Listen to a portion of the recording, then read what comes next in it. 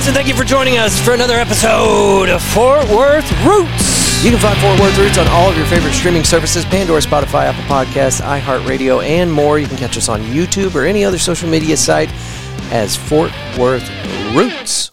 If you're watching this week's episode on YouTube, you'll see this really awesome shirt I'm wearing. It's an 817 Funky Town shirt, and you can get the same shirt online at fortworthroots.com.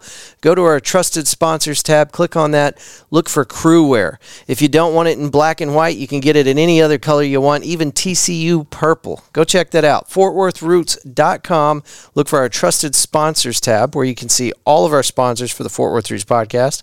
Select Crew Wear and find the t-shirt that you can't live without. Today's episode is an exciting one with a gentleman that we've been trying to get on the show for quite some time now. He's a pillar of the Fort Worth music community, a world traveler, and just an all-around interesting guy. We, of course, also have our new regular co-host, Megan Eilrich, and this week's episode comes with a special happy birthday wish to one Rachel Kelly, our newest Fort Worth Roots monthly contributor. She decided to be a supporter of the show independently, and she's going to get one of our stainless steel coffee mugs as a thank you, and she'll be included in every single one of these episodes now in the show notes as a regular monthly contributor. So happy birthday, and thank you for being a part of our community, Rachel Kelly. Stay tuned to the very end of this episode because we do have some music recorded in studio by our friend, and then provided to us so that we could air this out for you guys here on the Fort Worth Roots podcast. So stay tuned to the very end of the show for that. Also, some more information about events that we have coming up and all of our sponsors. That's enough talking out of me. Thank y'all so much for being here. You can find our guest on Instagram as Keegan McInroe Music. Please give it up for our friend, Mr. Keegan McInroe. And let's start the show.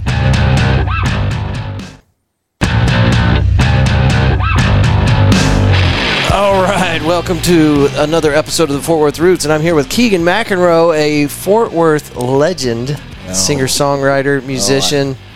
A loose interpretation of that word, maybe. Infamous, maybe? I've got one more nickname for you. Have you heard me use it? I don't know if I have. I dropped it in a couple of intros and a couple of descriptions, probably 3 or 4 weeks after your subterfuge. I was calling you strong word. I was calling you sneaky ass Keegan. I did see that. Yeah, I did see that. Well, I was driving. If I remember correctly, I was driving. It was nighttime, and I was driving to my mom's house in Dublin, Texas. Mm-hmm. And I had my earbuds in, but I leave the little connected thing there, and I had them in, and I was about to, but I realized I could still hear y'all. And I thought, well, this is kind of cool. This is like being like backstage, Yeah. So I wasn't thinking. I'll just sit here. So to set the scene for our listeners, we were in here with Matthew Broyles and Trista, mm-hmm. and we were doing our little interview, and we had set up the call line so that anybody that was watching live could give us a call and be part of the show for a minute. We got a few phone calls here and there, and then all of a sudden, Keegan McInroe. I'm like, oh man, I know about this guy. This is awesome. So I was excited to have Keegan McInroe, and so we had a little conversation with you, and then after a minute or two, I was like, all right, well, Keegan, be safe on the road. Watch out for those deer. We got to get back to the show, and we went back to doing what we were doing, and 30 minutes later. Oh, I don't think it was that long. Maybe 2 hours later. The next day, we heard I'm in your bedroom. Hey, popped out of the closet. Keegan, been here the whole time. No, it was maybe 10 minutes. It was maybe 5 or 10 minutes. Do you remember what gave you away? Because I do. Was it road noise? It was the blinker. Oh, the blinker. That's right. You were getting off the highway and you turned on your blinker, and I'm like, what the hell is that? Is that a blinker? And then you were like, yeah, I'm still here. Well, gave it away. I mean, I wasn't so really hiding so much as I just wasn't seen. Yeah. So you earned sneaky ass. Yeah, it's all right. Earned a little nickname for a few weeks following I think one of my first nicknames that I remember was I was probably like around 3, and I was Sneaky Snake. I would steal my dad's pen out of his pocket when he wouldn't notice. So I apologize for that. Oh no, it was priceless, man. It wrecked the show for the next 10 minutes because we couldn't stop talking about it. It was so funny. So yeah, well, it was a good way to. I wanted on the show. It was a good way to get on here. Yeah. See, now here I am. There you go. Yeah. We'd have had you on anyway, because you are, whether you'll admit it or not, kind of an icon here in Fort Worth. You're a pillar of the musical community here in Fort Worth, Texas. Yeah, I think maybe if anything, I've just been around a while. I think as long as if you're around a while and you don't go away, then. That's what happens. That's what happens. Yeah, and so there's a lot of great.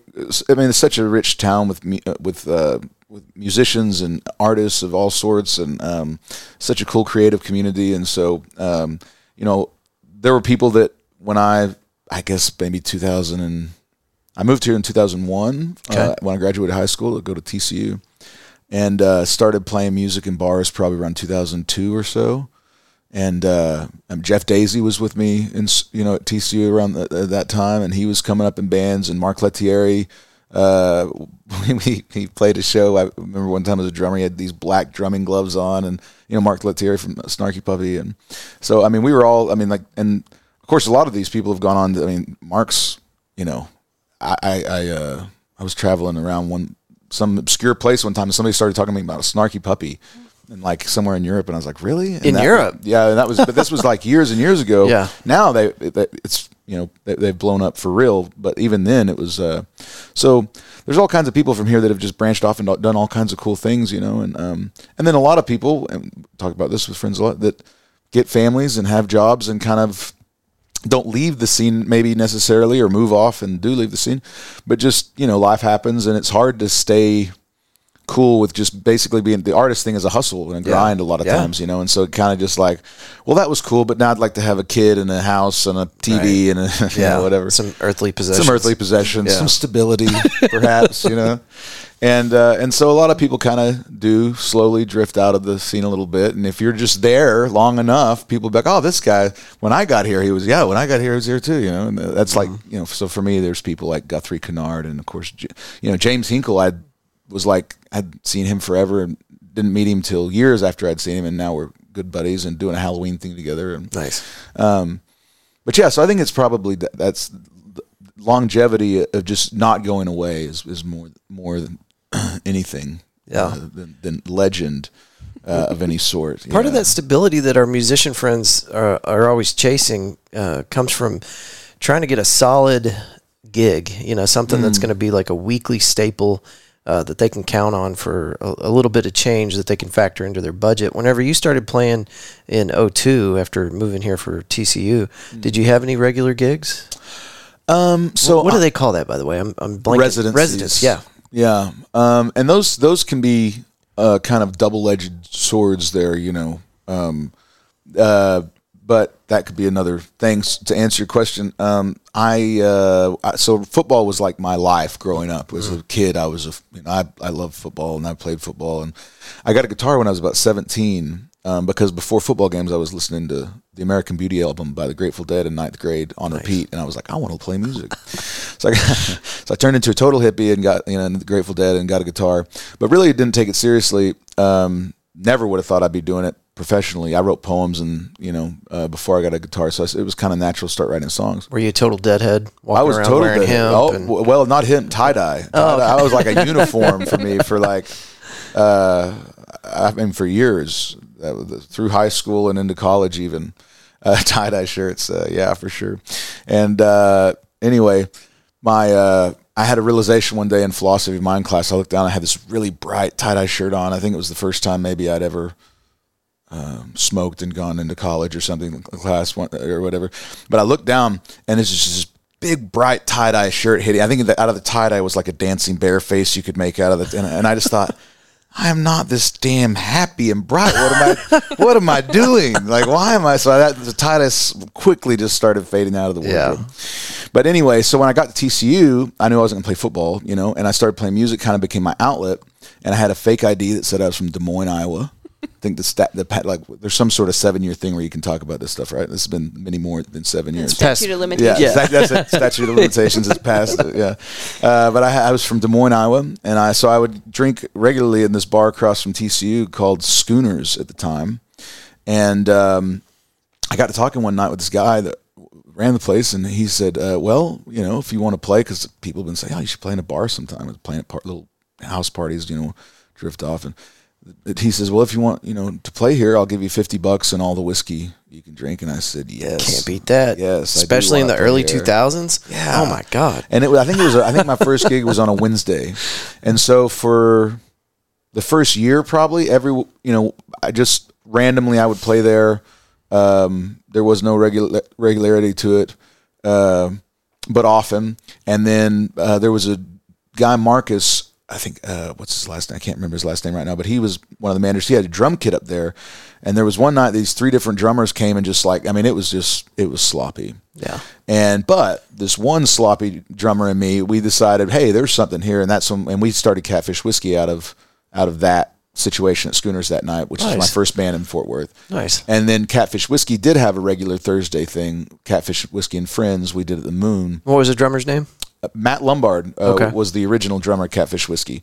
And he said, well, my sister's dating a guitar player who was Michael Maftian. And I said, well, I know a bass player. And the bass player I knew is a guy, Cole, who I hadn't seen in years, but I saw in Nashville recently. Davis, I think is his last name. But Travis Dixon was living with us, and somebody had just left an acoustic. He was a guitar player, but somebody had just left an acoustic bass there to go traveling or something. So he had this acoustic bass. So that's how the band started. And then one day we woke up and Trip Mathis was laying on a Papa Sun chair, and his crazy feet were up in the air. And I was like, who is this guy? And he was basically like, well, the guys asked me to join the band.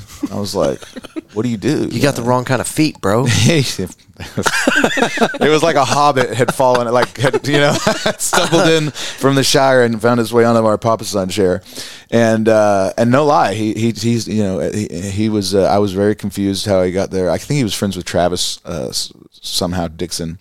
And he told me that basically, the band had asked him to join. And years later, the band told me, oh, well, he said that you had asked him to join. So basically, he just sneaky ass Trip is who it was sneaky. But so anyway, Catfish Whiskey had a regular thing, and that was cool. And then and before that, when I studied in London for a semester, and so when I came back from London, it was my second semester, my senior year. I'd been doing an open mic night in London I really liked, and I started one at Texadelphia that I did for a weekly thing there. This is in London? No, that was when I got back to Fort Worth. So I studied in London for a semester. I was doing this open mic night there that really, actually that's what made me decide, oh, maybe there's something to me being able to play music. These aren't my drunken friends. These are people from all over the world that are... And they're digging it. They're digging it. Yeah. And it's like, why are they... I don't know why. But maybe this is actually... Because before that, it was just how drunk can we get before we get to the bar to play music. There was nothing serious about it for me. It was just a party, it was something to do. I thought I was going to be a teacher. I was going to go learn Spanish and be a philosophy professor or something. Let's come back to London here in just a minute before we get too far away. Yeah. That was all about regular gigs. You got to be... That's okay. First thing in the morning, my brain's still trying to catch up with myself. I love it. I could literally just sit here and let you talk for an hour. I feel like we could make a full episode like that. But I've got questions. Okay. So before you came to TCU, you said 01, 02, something like that? Yep. I graduated high school in 01. And where did you move from? Was it Des Moines? Lubbock. Oh, Lubbock. No, I had nothing to do with Iowa. I don't know why. You just had a Des Moines. You put on a piece of paper, this is my name, this is my height, this is my hair color, this is my eye color, and they send you back something from somewhere that would scan. It would have all the things on it. Damn. Yeah. Over 7 years ago, by the way, folks. Yeah. This was 2001. For any of you alphabet boys out there. That's right. This is a long time. And I don't have any names. Right. There's no money trail. Don't look for it. Please don't. I don't know if I'm supposed to admit this kind of stuff. Yeah, I don't know either. By the way, this is for entertainment purposes only. Yes, everything we say is an absolute lie. The name on there is McLovin. Yeah. I mean, exactly. This is sneaky ass Keegan. Way back in the day. Yeah, I was a little sneakier then. So up in Lubbock, is that where you grew up, most of it? Yeah, I grew up, my mom was from Levelland, Texas, which is near, and about 30 miles west of Lubbock. And she had moved to Arizona after she graduated because her sister had gone there. And so she met my dad in Arizona. They got married. They had me in Scottsdale. And about 6 months old, they moved to San Francisco or just outside. And I was there till I was about 2. And then my mom moved back to Texas. And when I was 4, she married a guy in Lubbock. And so from the age of 4 to 18, I was in Lubbock. Yeah. All elementary, junior high, high school. Yeah. You know, spent a lot of time out in Level Land, riding horses on the farm, blah, blah. But a lot of time in Lubbock. And so, I moved in 01 to go to TCU. So you can ride horses? Oh, I can ride a horse. Yeah. Yeah. I'm pretty good on a horse. That's a good skill to have here in Fort Worth, Texas. It's a good skill to have anywhere. Yeah. Except in Europe, most people ride English saddle, and that's a beatdown. There's only a few places. What is the difference? So it's the difference between like a sofa and a pogo stick.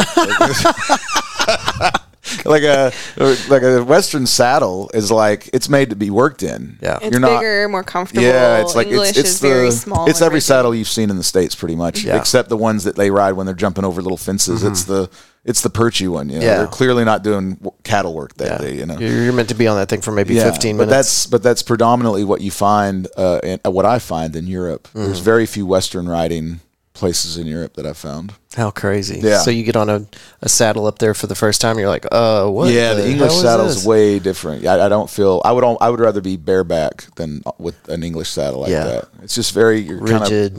And it's, I mean, things get in the way. I'm sure there's a certain outfit you're supposed to wear to kind of like mitigate some of that. But what's the, it's not ergonomic. Is that the right term? Ergonomic. Yeah. Yeah, there are things that don't suit me. A regular Western saddle, which is fairly comfortable, can be hard enough if you spend enough time in it. But those saddles over there, that's tricky. I mean, sure, if you're used to it, it's the way to go. I like your analogy, though. It's the difference between a sofa and a pogo stick. It really is. It feels like you're just, So you end up in London for a year. You're doing a semester. Okay, Yeah. so probably about 6 months max. I went over. It was actually 2004, so I went over the August of 2004, and I came back December. Okay, and fairly short stint. Yeah, it was, but I mean, of course, the older you get, time seems to just like 4 months now seems like, oh my God, I got to hurry up and get this done. I got this thing to do. Back 4 then, months. it felt like a lifetime. Yeah, right? exactly. Yeah. A semester was like 10 years. Like, this semester ever going to end? Yeah. But a lot happened. It was definitely. I was taking a full 15 hours, but I only had class on Tuesday and Wednesday. So I was taking 2 classes, independent study with professors at TCU. And then I was taking 3 classes there, and then I had Monday nights I had to go and see a play for one of my classes. So I would a lot of times, like Wednesday night I'd go to the airport and then just go somewhere in Europe on one of these cheap flights and then come back on Monday afternoon or whatever or just party there. I met we lived in Chelsea. The student housing was in Chelsea, and there was a place called Bosun's Locker, which was this pirate, but it was not pirate, but it was like a nautical themed, very piratey, nautical themed basement bar. The whole time you're like, oh yeah, not pirates. Yeah, not pirates, it's nautical. Okay. And so Guy's got an eye patch over there. But I made this great friend named Andrew Balkwell. He lives in London, still playing music. Andrew Balkwell, look him up, he's great. But he ran this open mic, and he didn't live near there. He had to take, I think it was like 6 buses back and forth to get like the PA there. Damn. And to get he was dedicated to making this happen. That's beyond dedication. That's beyond dedication. That's neurotic. Yeah. He was serious about it. Wow. And there was a West Cornwall pasty shop above it. But anyway, but a lot of the students would come down there, and I discovered it. There was a woman that was like the liaison with TCU, because it was like the TCU London Center. Yeah. And so the woman that was like the liaison to make sure all the students are kind of like, not totally lost. Lisa Thompson, awesome woman. She introduced me to this place. She was like, "You're going to love this place," and we got to go there on an open mic. So we went down there and had a few pints, and I was like, "Yeah." So I started playing there all the time, and then when the semester ended, I stayed over with Andy and his roommate at the time, and stayed another couple weeks, and just had a great time. Was kind of seeing this lovely South African woman. I did miss my flight, actually. I did miss my flight. I got there like an hour before it left, 45 minutes, and I was like, "Can I still?" And they looked at me like I had 3 heads. Like, no, you can't. We can't even get your bag anywhere near this. This is Heathrow Airport. You can't show up 45 minutes before your flight. That's not going to work internationally. No. There's a joke here about Keegan showing up late for things, but we're going to glaze past that one. I've missed a few things. I've got some questions about London. We're talking about maybe taking a trip to London. Oh, yeah. Maybe around March time frame. Is there anything specific? Like if there's one or two things that we absolutely have to check out, what would you suggest? I know that's going to be a can of worms, but... Well, London's like, I think you could live 8 lives in London and never see every nook and cranny of London. I mean, it's just so intricate, and I would be completely overwhelmed if I hadn't spent. I mean, I still am, but like, it's like when I show up in Paris and like I don't know anything, and it's just kind of overwhelming. Then there's a little bit with the language, but in London, it's also this just massive, enormous. I mean, there's sinners, of course, but it's just it's so old and it's grown up and with so many different various fires and tragedies and things that have grown up on top of each other and all these little just places. But so it's hard. But I will say that and it changes, of course. So I'll say what my favorites have been over the years. Like Camden Town is Camden Town. Camden Town, okay, which is where Amy Winehouse was from. Yeah, it's like Fairmount, okay, yeah, kind of thing. It'll be a stop on the tube. You can find Camden Town. It seems like the what goes up there. I can't remember off the top of my head, but anyway, so that's a really cool area. And it's a big open air market. And it's enormous, sprawls over several blocks of just sounds awesome. So London, and it's kind of like a little bit of a counterculture. Well, sort of, I guess. Maybe, I mean, everything gets so hip that you just it's pretty hip there now, I'm sure as well. And I bet that place smells like pumpkin spice latte right now. And a lot of Indian food. But Camden Town's cool. And just interesting, to spend kind of spend a little time, and then there's so many wonderful places. I love just going to a place and just trying to just walk around, and get lost, and just 100%. This is cool. Stumble into things when I can. But the Covent Gardens is really lovely. I mean, the first thing that struck me. Have y'all been before? No. Have y'all been to Europe? I haven't. So the first thing that struck me. Layovers. I went when I was able to go on a school trip when I was in 9th grade. Our history teacher, this wonderful woman named Sherry Owens, wanted to take her family to the UK, and she thought, what's going to make it cheaper is if I take a bunch of students with me. So we took like a family trip with she took a family trip with some students, and I don't know how that's actually what happened, but it was like she wanted to take a family vacation, and she just happened to take like 5 or 6 of us. Well, I think there was maybe 10 of us, so that was probably worked out a better deal. But anyway, it was amazing, and she's awesome. Her family's awesome, but it was pretty funny, and I got everybody in a bunch of trouble kind of for that. But anyway, that was the last night in London. But the first thing that struck me was the smell. Mm-hmm. It's like we don't have smells like that here. It's like it's deep, it's older. It's just like walking around the streets and walking into certain buildings, you smell. You can find it in certain places here, but it's not that old. It's like the 60s or 70s. Like you walk into certain gymnasiums and you're like, that's the 50s, But it smells. It's got a nice, but you know what I mean? Like it smells different. A bouquet of asbestos. Right. Yes. There's.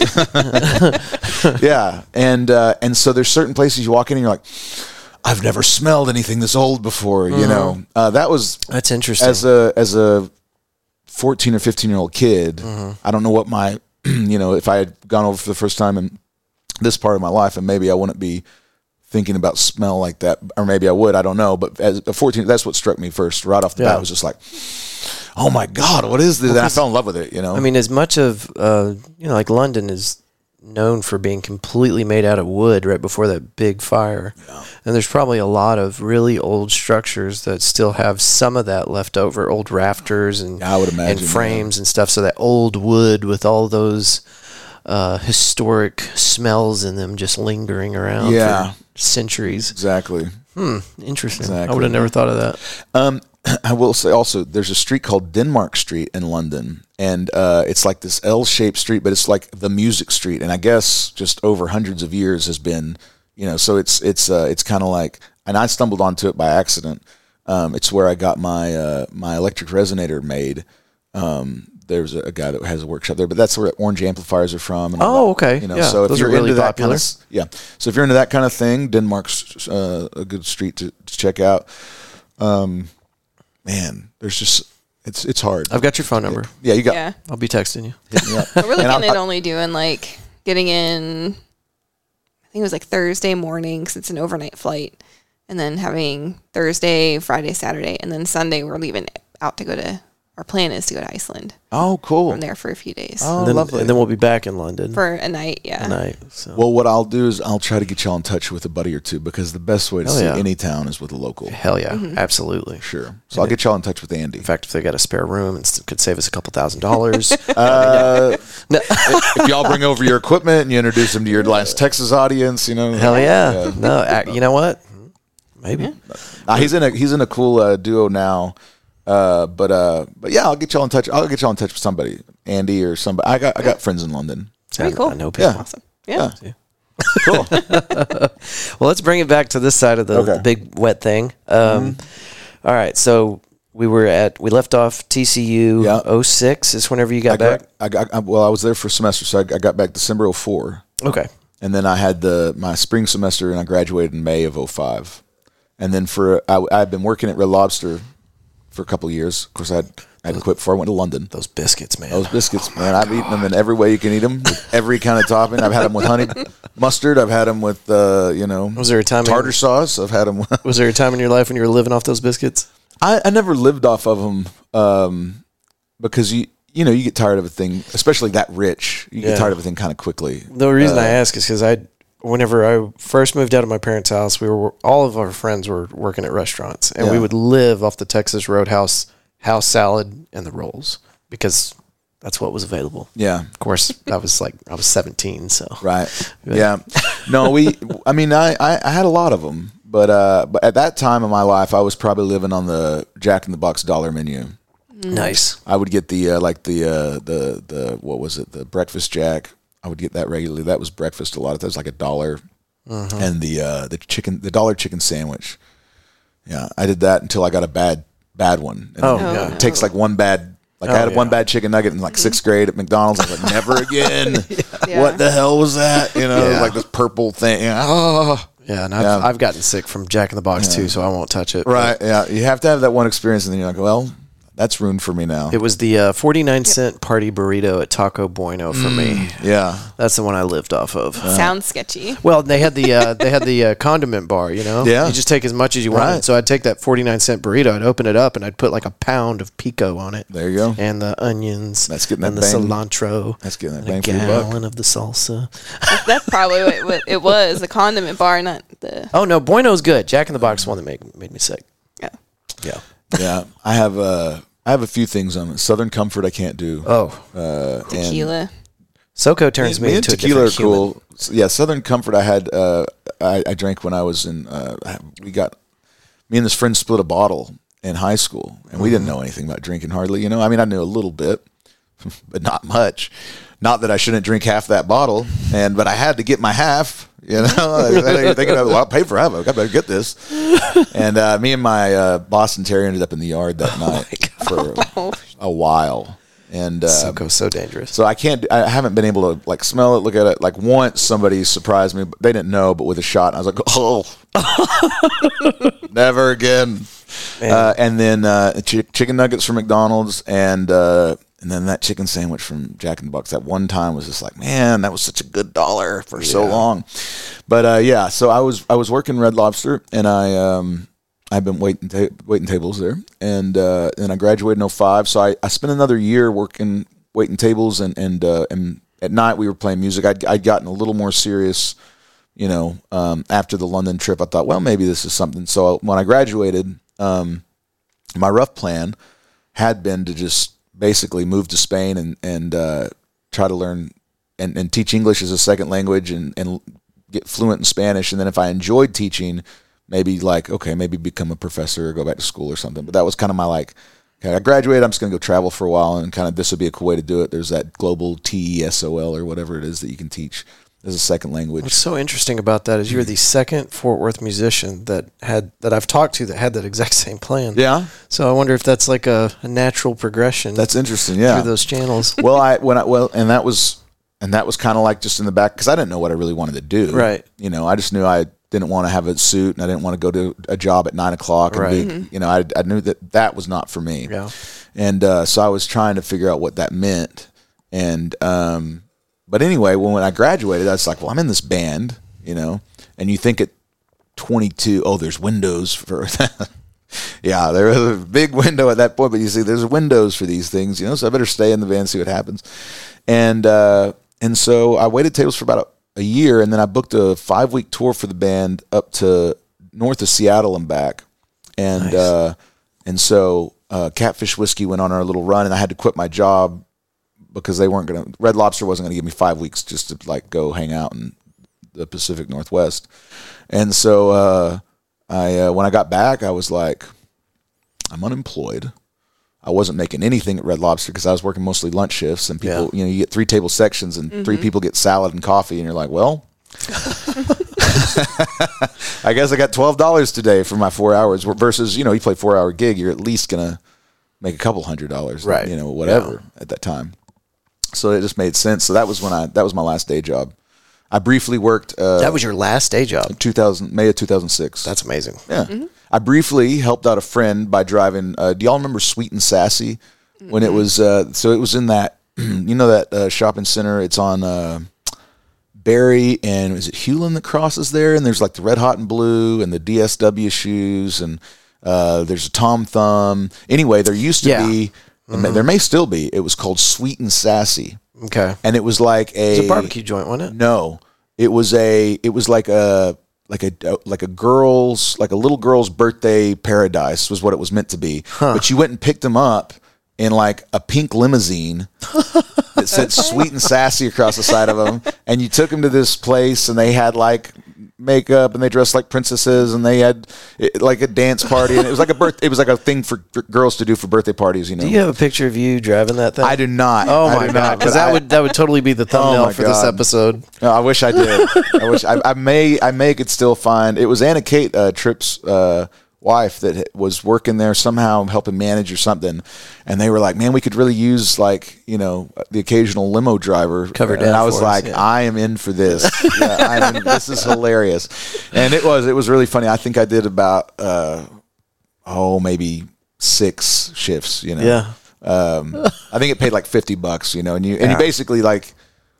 The driving was the least amount of it. Most of it was waiting. Yeah. You know, because Hanging out. you're in a pink limo and you're just like, well, this is funny.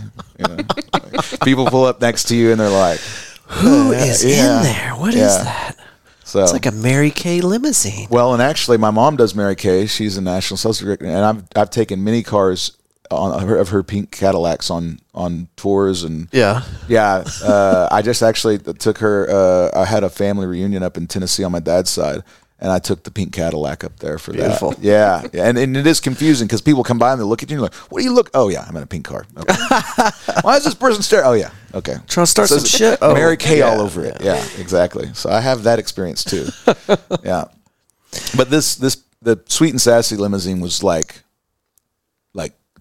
girl pink, you know, not like the Mary Kay is kind of like a champagne salmon now. It's not like a real old school pink Cadillac pink, but the Sweet and Sassy was like bubble gum, you know, like boom. It wasn't like, is that a pink car? It was like, that's a pink car. Folks, if you are listening to this and you have a picture of Keegan McInroe in a pink limousine, we need that photo, please. There were definitely lots of pictures taken. But I don't think I was in any of them. I think I was standing over to the side, like, all right, girls, let's get in the car. You know, the parents taking the pictures. You talk to Tripp's wife. You know, Tripp's wife. AK probably has some photos. Yeah, AK slant a slate. Excellent. Yeah. So you go on, you're gigging regularly. You got away from the daytime job, and you're just out on your own playing your music. Yeah, that's since awesome. 2006 that's been it. Damn, that's wild.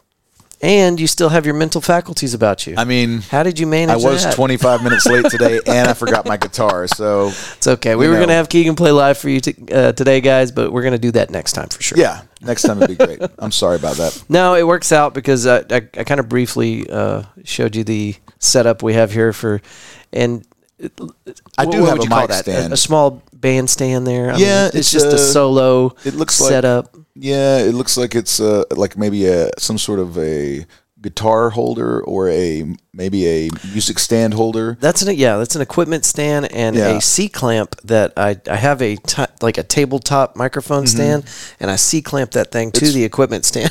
It looks actually very stable. It would work. I wouldn't touch it. I mean, if you wanted it to remain in that configuration, I wouldn't touch it. But yeah. And I do have another mic stand. I figured you might, so but that would have been okay. Oh well. But yeah, it's nice to be here. I'm sorry I'm late. No, don't worry. My about mental faculties are waking up and about a quarter firing at this point. Yeah. Well, for somebody that's been in that lifestyle for that many years, I think that there's a kind of an image that people would associate with somebody that's been in the music industry for that long. You hear so many bad stories about people just not being able to manage that lifestyle along with kind of a professional mindset like you clearly have. So yeah. That's an accomplishment. Professional hobo. A professional traveler. No, I think you're right. It is very easy, and it's not just music. Anything that you're doing independently, it's where you have to be the engine that moves you, right? Like nobody's going to be like, "Hey, time to go to work. Time to go to work. Hey, you came to work. Here's your thing." Yeah, and if you keep going to the thing, you're going to keep getting the check every time. It's stability, I think they call it. Right.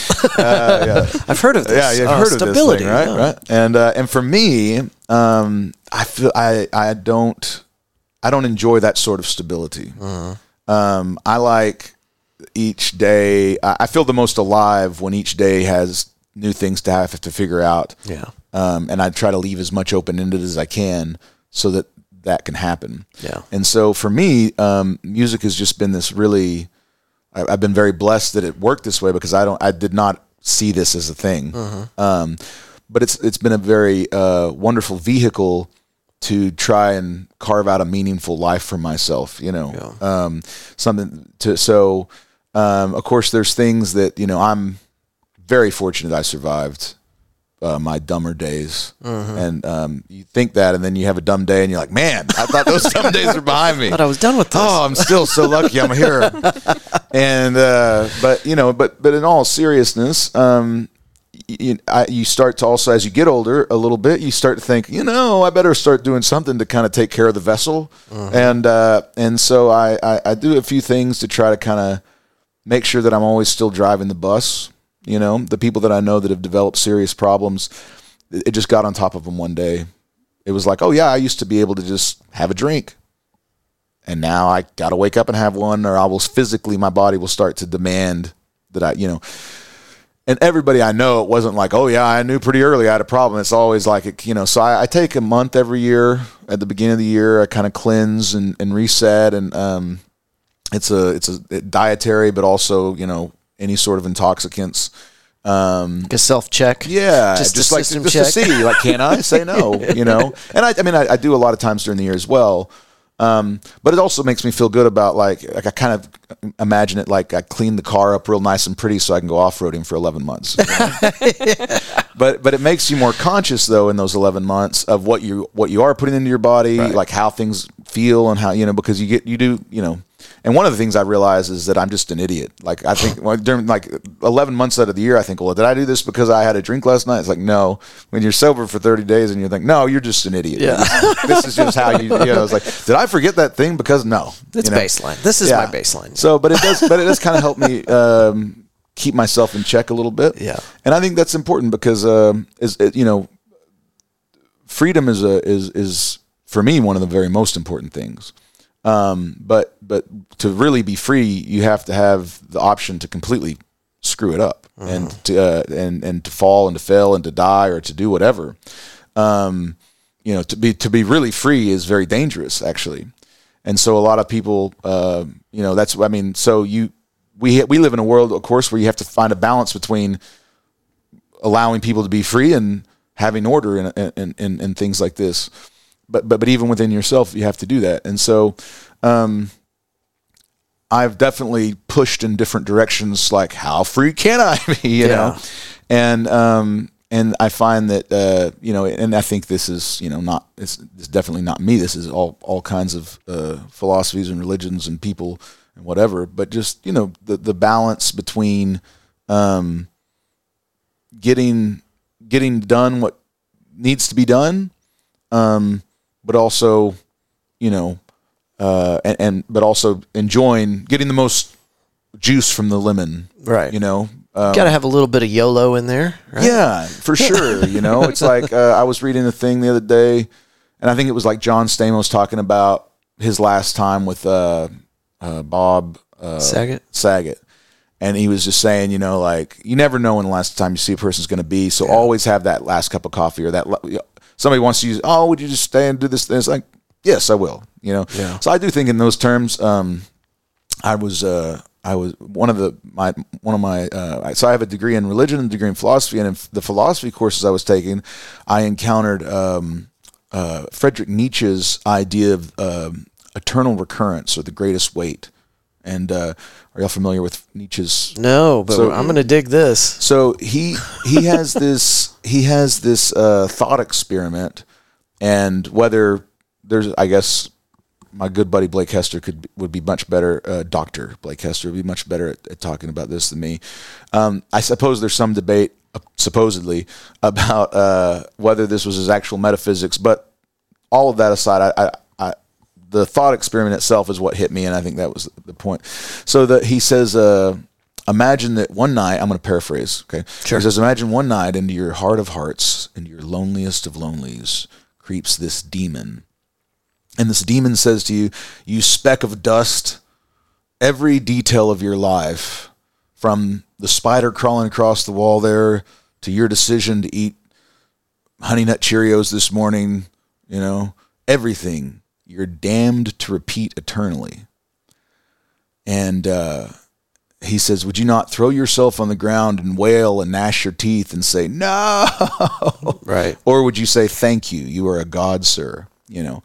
The point being the point spend being, every day he making says it important. If you really take this and it's, you know, he said it would sit on your shoulders like the greatest weight, or this idea of eternal recurrence, because Nietzsche is an atheist. You know, there was no afterlife, so in a way, this is an eternity. Whatever we do, you know, Jean-Paul Sartre talks like we're the sum of our choices, basically. Like, you know, we choose our realities through the choices that we make in many ways. Obviously, there's, you know, nature, nurture.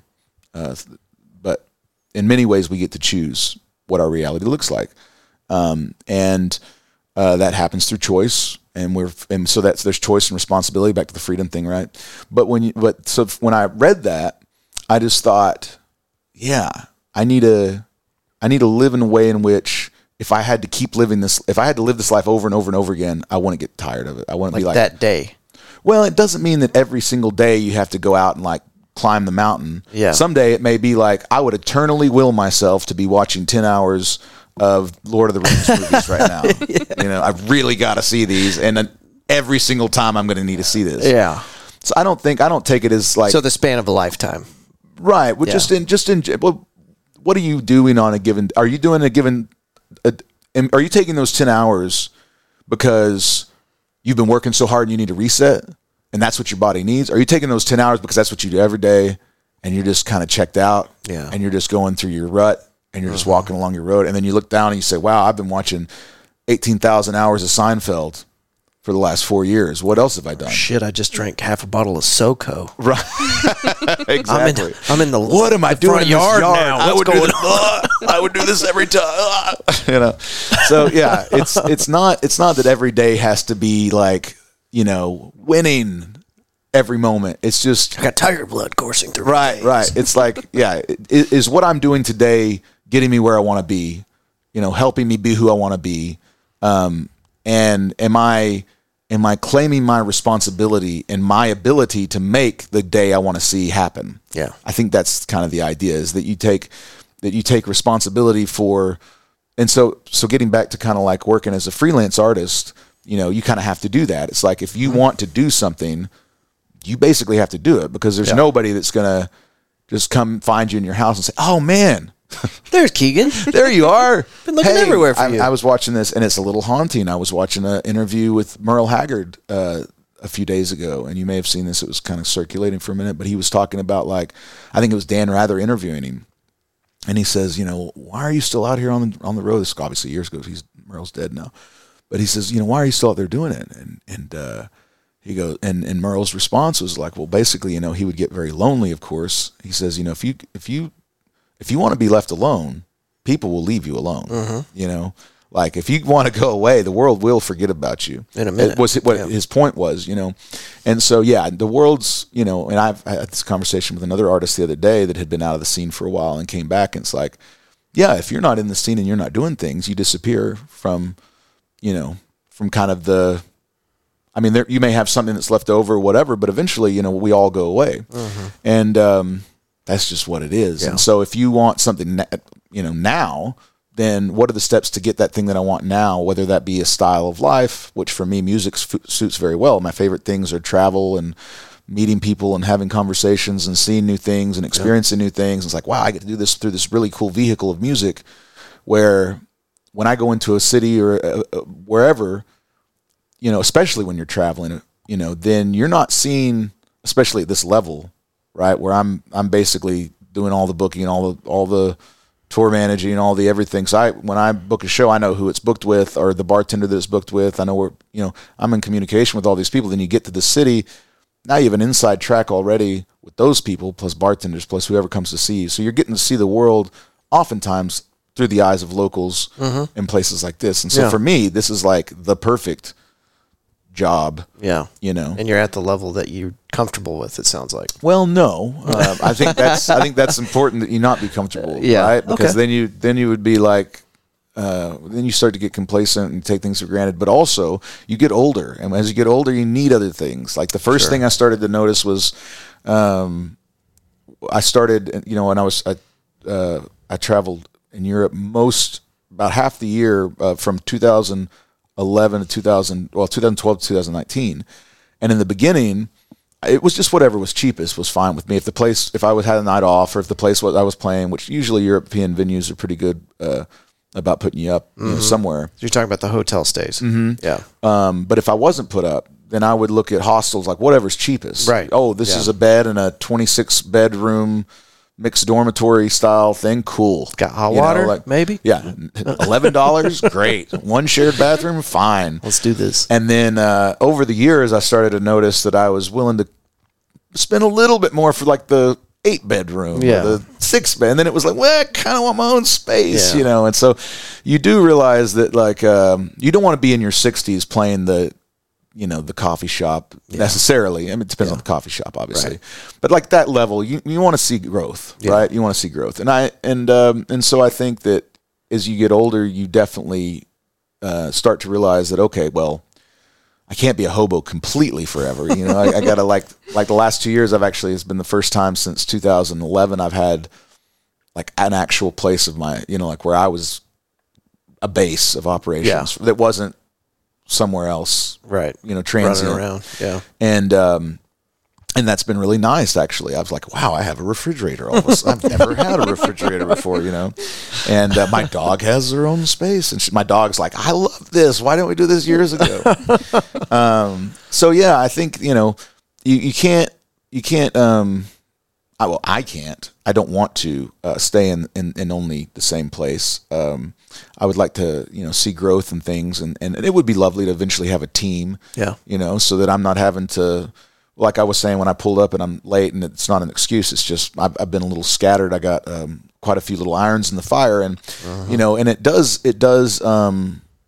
As fire does, it sucks up the oxygen for creative things sometimes, and it'd be nice to focus on some of those things more. So having a team and things like that would be a cool thing, and so I do want to see growth. But yeah, as far as it goes, the overall idea, I love, Speaking about a team, creative there. You just put out an album recently, didn't you, or a single? Yeah, I put out an album called Agnes. Okay, and what studio did you cut that one out of? That's actually, we did that in Terlingua, Texas. That's right. Yeah, out at whose studio is that? It wasn't a studio. It's the Santa Ynez Church.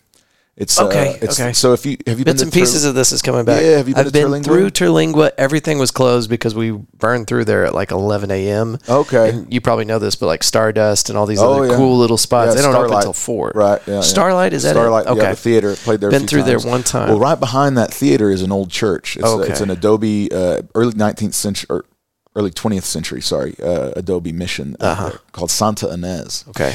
And so, do you know Tony Drury? I don't. Tony's awesome. Shout out to Tony Drury. Hey, Tony. He's in a band called Fish Fry Bingo around here for a while, and several other projects. But he was doing like the beer workshops for Tulips when they first opened. Still does some stuff around town, but he's living out in Terlingua. So I was visiting with him, hanging out with him back in. I'd been making my trips out there for a while, but back in May of 2022, and we met a guy on the porch there in front of Starlight, Bill Palmer. And Bill Palmer is from New Mexico and has a studio in New Mexico, but he had been and was at that day recording artists in this church and just has great acoustics. And he kind of likes the mobile recording kind of thing. And An analog guy. Well, I mean, yeah, maybe as well. The field recording stuff, I think we were mostly digital. Yeah. With the stuff that he used, but anyway, the kind of location based, finding interesting spaces that have their own sound versus having a kind of a sonically neutral place to just make it sound like this is just this pure. You wanted that environment to. I've been thinking about some sort of destination kind of thing. Yeah. And so I met Bill, and he says, "Yeah, I'm recording this guy in the church," and I was like, "Oh, really?" So we exchange information, we talk about it. Within about 2 weeks, I think we decided, okay, November 2022, let's cut a record. Nice. So I had started actually an album with Grant Wilburn here in Fort Worth at 7013 Sound, and but it had kind of bogged down. There were a few things happening where it wasn't. We'd had a really good day, and then we weren't able to get back in.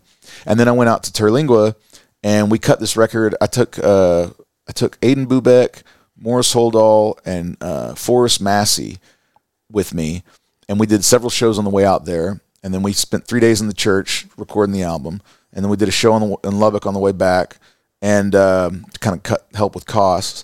And then I went back in January with Gary Grammer, and we did a few overdubs. But by the end of January, the album was mixed and mastered. Nice. And I was like, well, I have this, so I'll just record, I'll just release this. And so I actually 2 days ago was in the studio wrapping up the Fort Worth project. But yeah, the album that just came out September 22nd was Agnes. Nice. And Agnes is, Santa Ynez is the name of the church, and Ynez is a Spanish variation of Agnes. Okay. Which is a variation of a Greek word that means like pure. And she was a 12 or 13-year-old girl, depending on the story, before Christianity was adopted by the Roman Empire. And she has a very sad story. So when I decided, I didn't know anything about her, but when I decided to record in the church, I was like, well, I better figure out get some history. Whose church I'm in. Yeah. Who is this Ynez, And her story is a very sad one, and so I read the variations on her story, and I wrote the song Agnes, and that kind of, I knew that I didn't want to just, I have a lot of songs, but I didn't want to go out there and just make a collection of songs. It's such an interesting place, Terlingua, and I kind of gravitate towards places that are, that aren't, like these days, everything just starts looking the same. You drive through certain towns, any town almost, and you see the same shopping center 5 times. Yeah. By the time you get through it, you see the same, what is it, like the PetSmart and the Office Depot and then the next 5 minutes later, it's the same, and the 10 Chick-fil-A's and the 18 McDonald's and the whatever, And there's not that in Terlingua. You go to Terlingua and you're like, I am in Terlingua. Somebody described it to me. I think it was Aiden Bubeck that said it's like Little House on the Prairie meets Mad Max. 100%. And that's so cool. Like, that's what I want, I can't wait to go back down there because we didn't get to spend any time in Terlingua. We just kind of went through. We walked into the one gift shop that was open across from the cemetery. Yeah, yeah. Took some pictures at the cemetery and then took off on our trip. But what a beautiful, unique portion of Texas. It really is. And it's, there's some, you go to some places and they just kind of like resonate somehow, and you just kind of get, and it's, I'm sure it's different for everybody, but for me, Terlingua really resonated, and that Big Bend region in general. But Alpine's pretty cool too. And but anyway, I wanted to write about the area, so I took a trip, and for the first time I took the train from Fort Worth to Austin. I think it goes to San Antonio, and then San Antonio to Alpine. Oh, wow. And then Tony picked me up in Alpine. This was in August of 2022. And I just went out there and didn't have anything booked. I just wanted to research, talk to people, get stories, collect, whatever. And then came back, wrote the album, and went in November and recorded it. Wrote one song after the second day in the church we'd recorded. Everybody had gone down to the Starlight Theater, so you could hear them. I was in the church by myself. I've been sipping on a little tequila all day to kind of keep myself warmed up. When in Rome, yeah, down by the border, and so they had all gone down, and I was sitting in there, and this guy that I had met on my previous trip, who was from Fort Worth, but he kept circling into Terlingua, and he was kind of a traveler, drifter kind of fella, and he told me, it seems. And he told me that he had, at one point when he had first got to Terlingua, they had put him up in like so when you walk into the church, it's just this little single room kind of thing, but there is a door, and then in that, I guess there's a room back there, which they put him in. And he was saying to me that basically, I don't know, but I think that's where they stored dead bodies because there was all kinds of, he was telling me all kinds of these stories.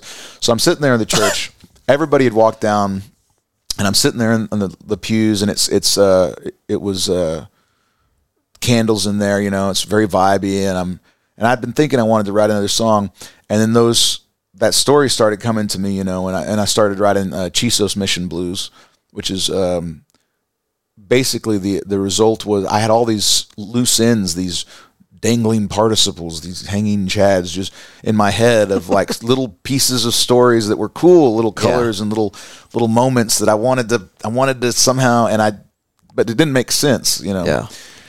And so that's how they all came out. It was just like this like Dylan-esque kind of free association, but it's not. It's each stanza is it's one of the stories that I wanted to, or one of the moments, and so that was written, and then we recorded it the next day. So the album is very much that might be Big Ben Terlingua centric. That might be the song you need to share with our listeners when you email it to me. Oh, okay, yeah, sure. If you can do that today, because we're going to put this episode out Monday, and that can be a little teaser for this album. Okay, cool. Yeah, I'd love What's the name of the album again? The album is called Agnes. Okay. And the song that we're talking about is Chisos Mission Blues. Okay. And so the Chisos Mining Company is the company that basically, so Terlingua was a boom town. Right. They were mining Mercury, yeah. Cinnabar is the ore that you get that mercury is derived from. Okay. I didn't know that either, but when I went there, I was like, I better figure this out. Yeah. Like, so one of the songs, Boom or Bust, is about this situation on the album, and because they were using that mercury in a detonation device for bombs. So that World War I, World War II, there was a big boom. Terlingua, that's basically how they, and then when that went bust. But that was the Chisos Mining Company is the point anyway. Yeah. So that was, so the Chisos Mining trading post or whatever's up there next to the, to the Starlight Theater. Yeah. And the Santa Ynez Church is also the Chisos Mission. Right. That's and the Chisos Mountains are there. Yeah. So very cool. The Chisos Mission. All the tie-ins. Yeah. Well, Keegan, we're out of time, brother. Right on. Well, that was quick. I know it really was. Next time, let's we'll come up with a different time to kind of work with everybody's schedule. But I would love to have you on very soon. Yeah, rather than, I would love to do that. We have a habit of sitting down with folks and then 6 months will go by and I'm like, shit, we haven't had you on the show in forever. So if we could just, before you leave today, we'll schedule another one. I would love to. And get you in here and we can do I can already tell we need to do a longer episode with Keegan. I'm down. You got so many stories. Oh, I got lots of stories. Yeah, I had a lot more questions. And then if you send me on a pig trail, I'll just keep going until I get herded back over. We do rabbit trails. Pigs scare me. Okay, makes sense. Where can people find your album? Where can they find your content? So KeeganMcInroe.com is an easy one that'll send you anywhere you want to be. But I'm on Spotify, I'm on iTunes, name it. It's pretty much out there. Do you have any residencies going right now?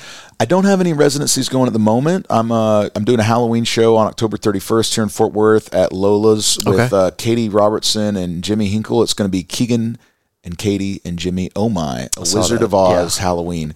And we have lots of special guests and bands. That's going to be awesome. And then on November 2nd, I'm playing at Magnolia Motor Lounge with the band. Then I'm going Lubbock at the Blue Light, back to Terlingua, back to Alpine, and then a month over in Germany.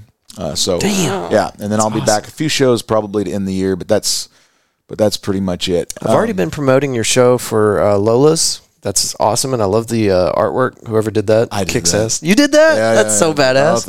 Oh, thanks. But anytime you've got anything, now that we've introduced you to the Fort Worth Roots podcast audience, anytime you've got something to promote, if you'll tag Fort Worth Roots, we'll make sure and put that that's out awesome, there for man. you. Thank you so much. Yeah, I'll absolutely. do that. Yeah. So, before you get out of here, let's make sure and put something on the calendar. I know we got to get our co-host out of here. She's got to be at work here in a minute. She still hasn't eaten yet. My gosh, I'm so sorry. No, absolutely. It's totally good. It's not that good. I'm really sorry. I'll be better. I'm usually actually not. I am punctual most of the time. Keegan, Miss some flights, some trains. I've missed some trains. I've missed some flights, but it's all right. I usually make my podcast. We're not going to call you late to the show, Keegan. We're going to stick with sneaky ass like Keegan for now until we come up with a better nickname for you. Well, be careful because I'm always listening now. I could be in the conversation. You don't even know it. Oh, trust me. I've ran into situations before where I've said things not really fully thinking out how it sounded, and I've had people reach back out to me like, "Man, I can't believe you said this," and I'm like, "Oh, I did not mean it like that." So I try to be extremely intentional with even being intentional, with my verbiage. It's hard. Misunderstanding run amok. Yeah. But if you're ever listening to something and you think that I meant it in any way other than out of love and gratitude, you're wrong. There you go. And he says that with love and gratitude. That's right. All right, so we're out of here. Keegan, thank you so much. And we'll have all that information in the show notes. And then before you get out of here, we're going to set another date. Please. All right. And thank y'all for listening. We'll see you next week. See you.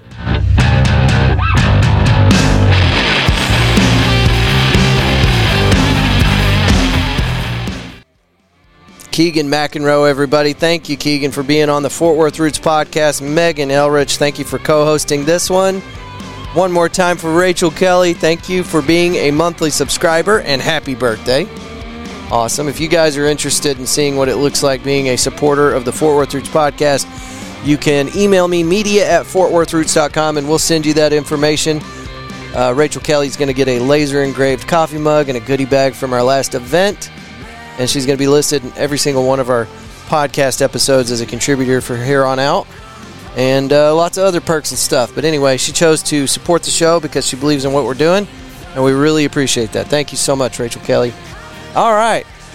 Keegan McInroe. We're going to get him back on the show. We've already set some dates. I'm not going to tell you what it is because we're still kind of playing that one by ear. But we've got some dates written down like we said we would during the episode. Stay tuned because here in just a moment we're going to play a track from Mr. Keegan McInroe off of his new album. And if you guys are interested in taking a look at Keegan McInroe's stuff, it'll be in the show notes. You can also get him on Instagram at Keegan McInroe Music.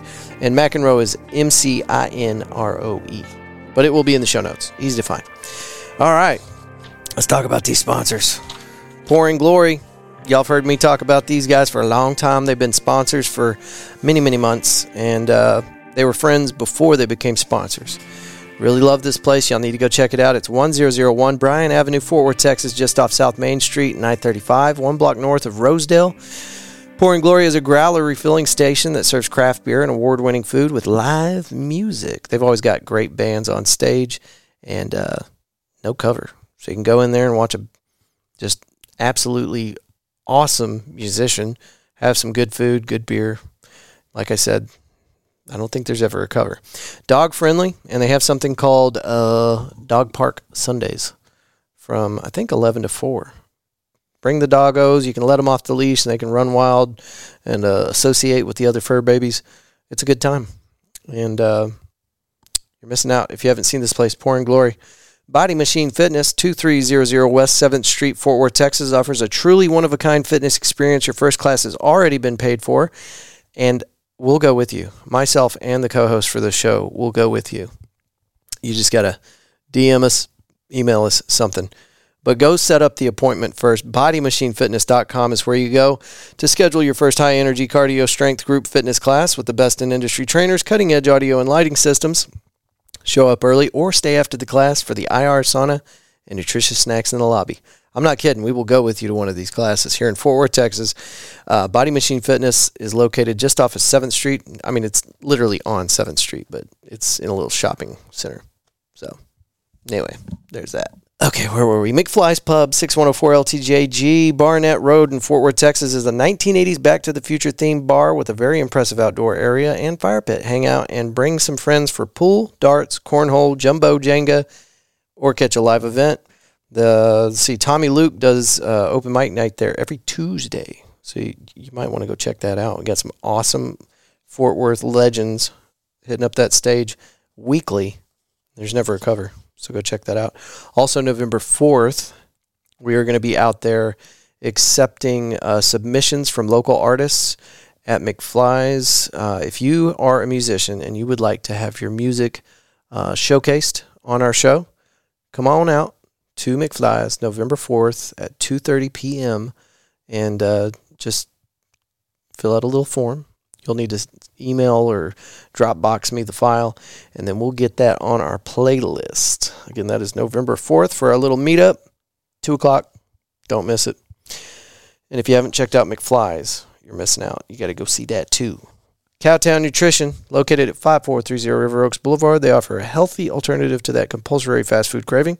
You can also load up on your favorite Herbalife products and learn about their fitness groups that they hold on location at Cowtown Nutrition. Check them out on Instagram at Cowtown_nutrition. Y'all heard me talk about crew wear at the beginning of the episode. If you're watching me on, if you're watching us on YouTube, you can see the shirt I'm wearing. I wear this thing everywhere I go. It's the Funky Town 817 shirt. And they got it in different colors, too. So if you don't want black and white, you can get it in TCU purple if you want. I believe that's an option. Don't quote me on that. But for crew wear, just go to our website, and you can get information on all our sponsors by going to our website and hitting the drop-down menu for trusted sponsors. And that is fortworthroots.com. Woodpost Metalworks, they are the ones that are building the sign that's about to go on the front of the studio. And let me tell you something. I got a picture of this thing, and it is awesome. It's the best ever. So if you need something done professionally, affordably, and quickly, you need to talk to these guys at woodpostmetalworks.com. Use offer code podcast817 at checkout and get 10% off. They specialize in metal signs with or without LED backlighting, fence and gate repair, or installation, light steel fabrication, industrial plasma cutting, and more. Houck Walker Originals. Those are the folks that make these custom lasered stainless steel coffee mugs that I love, and everybody else that sees them loves them. Keegan McInroe actually got one of these today. Houck Walker Originals. Go to houckwalker.com. They offer a huge variety of unique and personalized gifts. Also, laser engraving to customize just about anything you can think of. Roofing Solutions by Darren Houck. You can go to roofingsolutionsHouck.com or give them a call, 817-882-6520. Commercial or residential roofing. They are your solution. And if you call them and tell them that you heard about them on the Fort Worth Roots podcast, they will give you 50% off a roofing tune-up. I think we got everybody. Verifying. Yep, looking good. Got Crewwear, Cowtown Nutrition, all the OGs and all the new ones. Guys, these sponsors of ours have been nice enough to help us keep the lights on here at Fort Worth Roots Podcast, so we really hope that you guys will give them a little love, show them some support, and consider them next time you're buying something here in the local community. One more time, thank you, Keegan McInroe, for being on the Fort Worth Roots Podcast. We are looking forward to having you on the show again here very soon. Thank you, Megan, for being a wonderful co-host in this episode and all the ones to follow. And one more time to our new subscriber, our monthly contributor, Rachel Kelly. Happy birthday, my friend. Thank you so much for being part of our community. And guys and gals, thank y'all for listening, and we will see you next week. See you.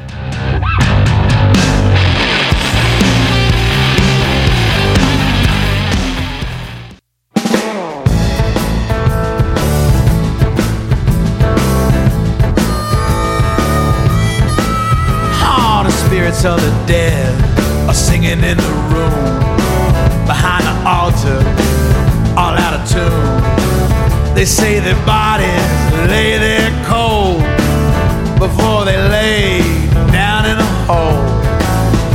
Nobody sleeps, nobody can. They're up all night with those Chisos mission blues again.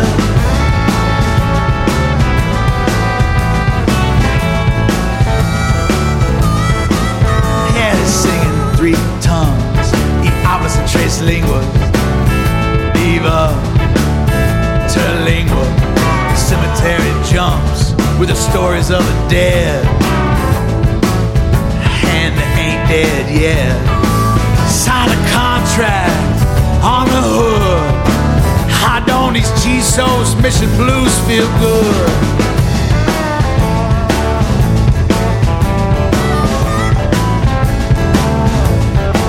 You can hear the living on a porch from these little white pews, telling tales, some might be true. A dog barks and it chews at his claws. The cicadas like a symphony, the chainsaws in the yard. The cock crows and the pussy purrs. Bats a mouse with those Chisos mission blues.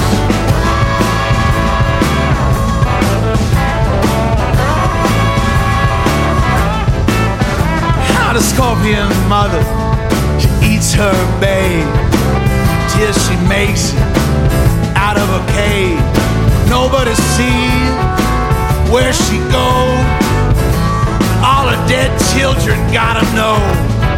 Murder, mercy, friend or foe. The scorblets moan those Chisos mission blues.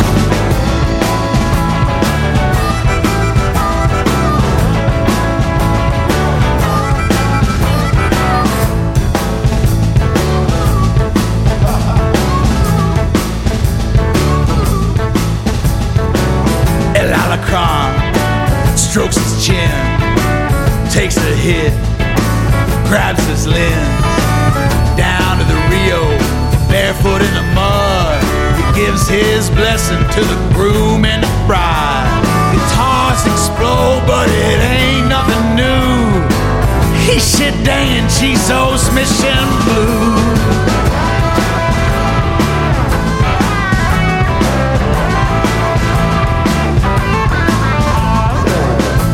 Love, a man builds a house for his swinging neighbors, swinging spouse. But he gets locked out when his wife comes to play. How it burns him in a most vicious way. He shoots a lock, it ricochets. Now it's an eternal Chisos mission blues day.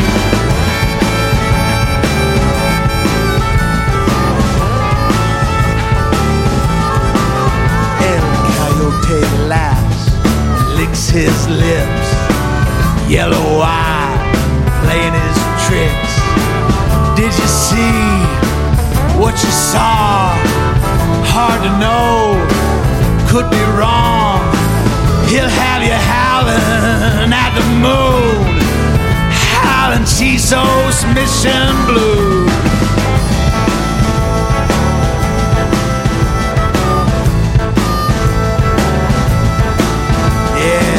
Mr. Perry, he brought his wife.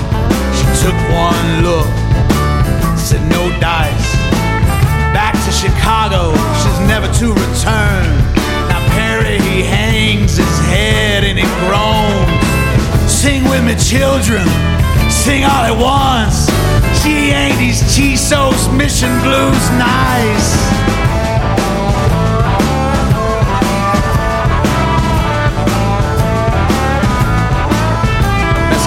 In their masks, sitting with the priests.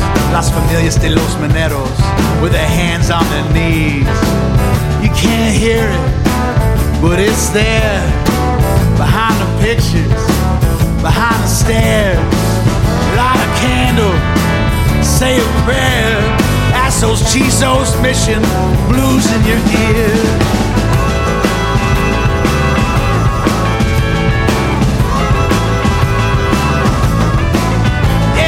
Spirits of the dead singing out of tune, rattling the cross of old Jesus. Little mission bell just jingles in the wind, and in walks a roadrunner with chili on his chin. 2 owls in the belfry both say who. Well, you know it's those Chisos Mission Blues.